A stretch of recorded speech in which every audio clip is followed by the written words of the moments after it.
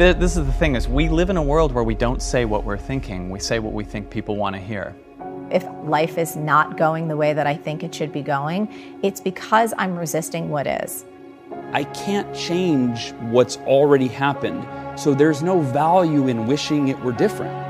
Everything comes down to the decisions that you make. We all know what to do. None of us know how to make ourselves do it.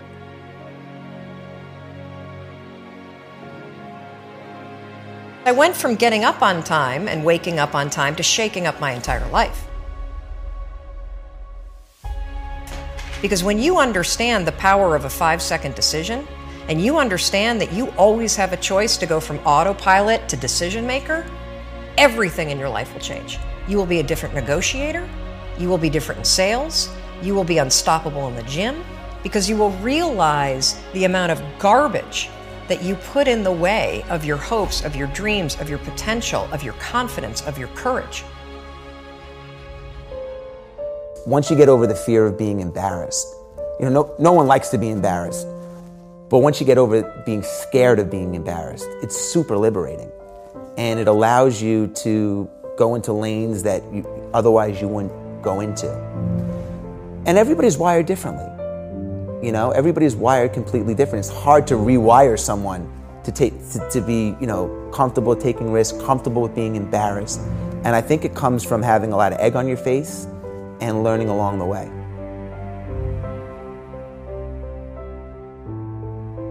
If I ever feel like in any moment life is not going the way that I think it should be going, it's because I'm resisting what is.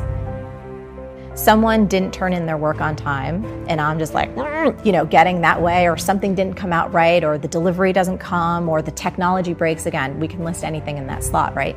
It's me arguing with reality. I'm making myself miserable in that moment because I'm choosing to argue with what is. That's always a losing proposition. So the more awareness I can bring to that and go like, is this really how you want to live your life in this moment, Marie?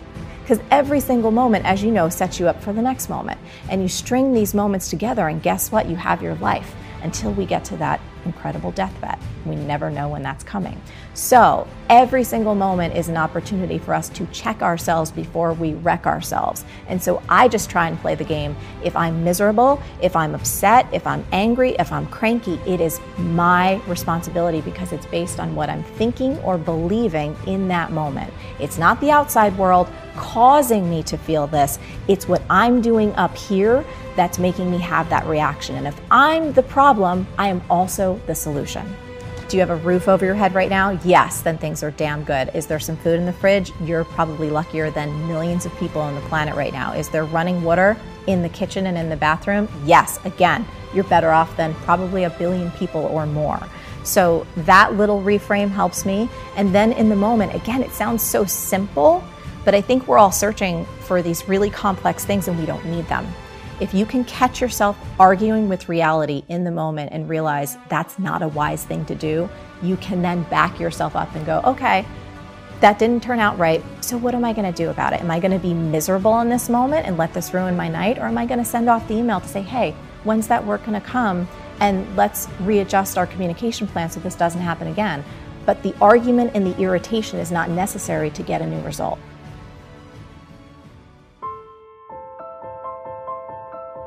I think you can always get in that super grind mode, that real push, that sprint to get things done. But as in any sprint, if you're an athlete running a, quarter mile, you're going to need recovery after that, and I think that's something that we can sometimes fail to recognize, that you don't actually get stronger when you're sprinting, you get stronger when you recover. And I think the psyche is just the same as the body in that we perform best when we have periods where we push and then periods where we reflect, integrate, recover. And so for me, it's just been listening to what works for me. I can continue to grind and continue to perform worse and worse and worse, or I can take the opportunities when I'm inspired and push really hard and then take those next phases to recover, adapt, and try and come back the next time and sprint even faster, sprint even farther. But it's just finding that balance that's really effective for me to get what I need to get done. And how do you find that? Like, is there an internal self-awareness that you've cultivated, or? Yeah, there's like a natural sense to find balance. And I think we all have that. I think we know it. We just override that voice. We're like, oh, more coffee, or oh, more something else to hide the signals that our body is naturally telling us. Like, our body is constantly giving us clues. But the problem is it comes with a whisper. And we can drown out that whisper in a million different ways, with distraction, with mental processes, with physical things like I said, drinking coffee or taking Adderall or doing whatever you need to do to drown out that sound that says, hey, really you need to sleep. Like, that's really what your body is asking for. And so I think it's really just tuning in to what you need and being able to listen to that voice and not only hear it, but follow through on what it says. The research shows that people should have some alone time and then some time to collaborate or be with other people. And the healthy balance of both is really important. If you're constantly around other people, right, the new research shows that open offices are bad for human interactions. So if you're not getting your alone time, if you're always hearing and seeing people in the office, you're very distracted. But if you're not getting that, and you don't get any human interaction, that extreme can hurt you as well. So it's a healthy balance. It's going to be a little bit different from everyone. Like, if you're an introvert, you probably need a little bit less. So men are lonely, introverts are lonely, and then younger people are lonelier than senior citizens. It's really remarkable, and I think it's partially because of technology, because I think it's hard to be very empathetic and have a strong connection if you don't see and hear someone for a long period of time. And people default to using their devices, right? And so people tap their phones over 2,600 times a day. They look at their phones every 12 minutes. They're using their phones all hours. They're sleeping with their phones, which isn't healthy. And so we just have to be really smart about how we're using this technology. And what I say in the book, and the core of what I'm trying to get across, is use technology as a bridge to human interaction. Don't let it be a barrier to the very relationships that you need to survive. It's not just about work, it's about survival. So I make a huge case for work friendships.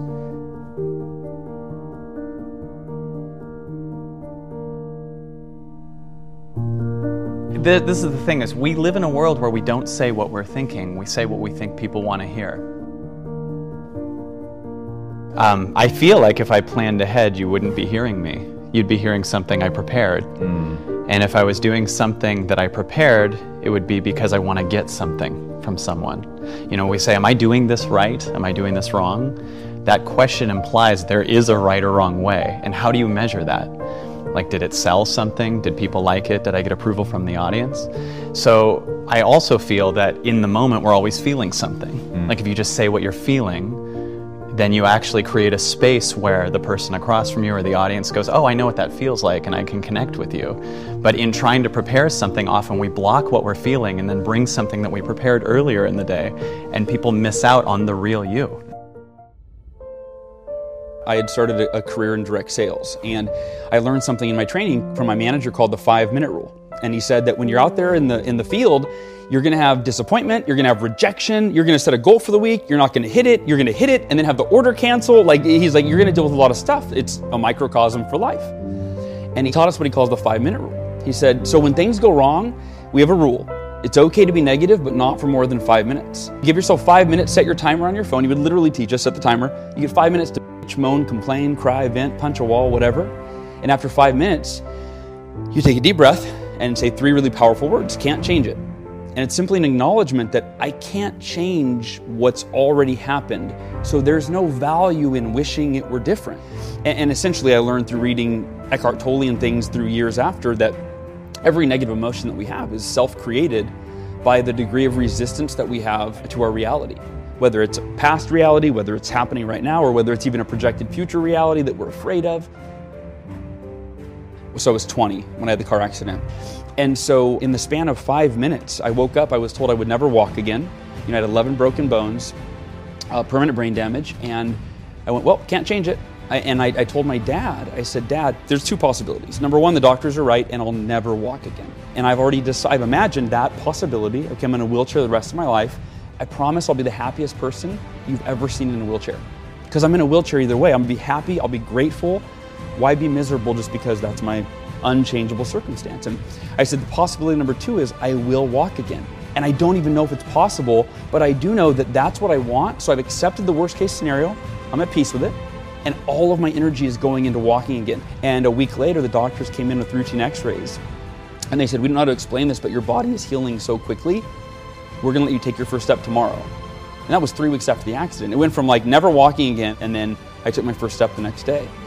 Every adversity that I've had since then, I'm able to leverage the lesson of, hey, if I can't change it, the only intelligent choice I have if I want to be happy is to accept it.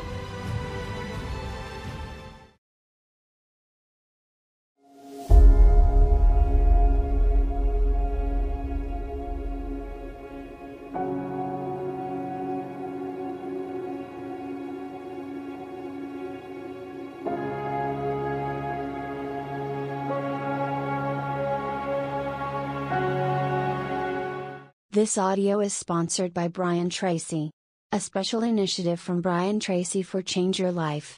Please check the description below link for more details, or visit our official website www.motivationalspeech.xyz.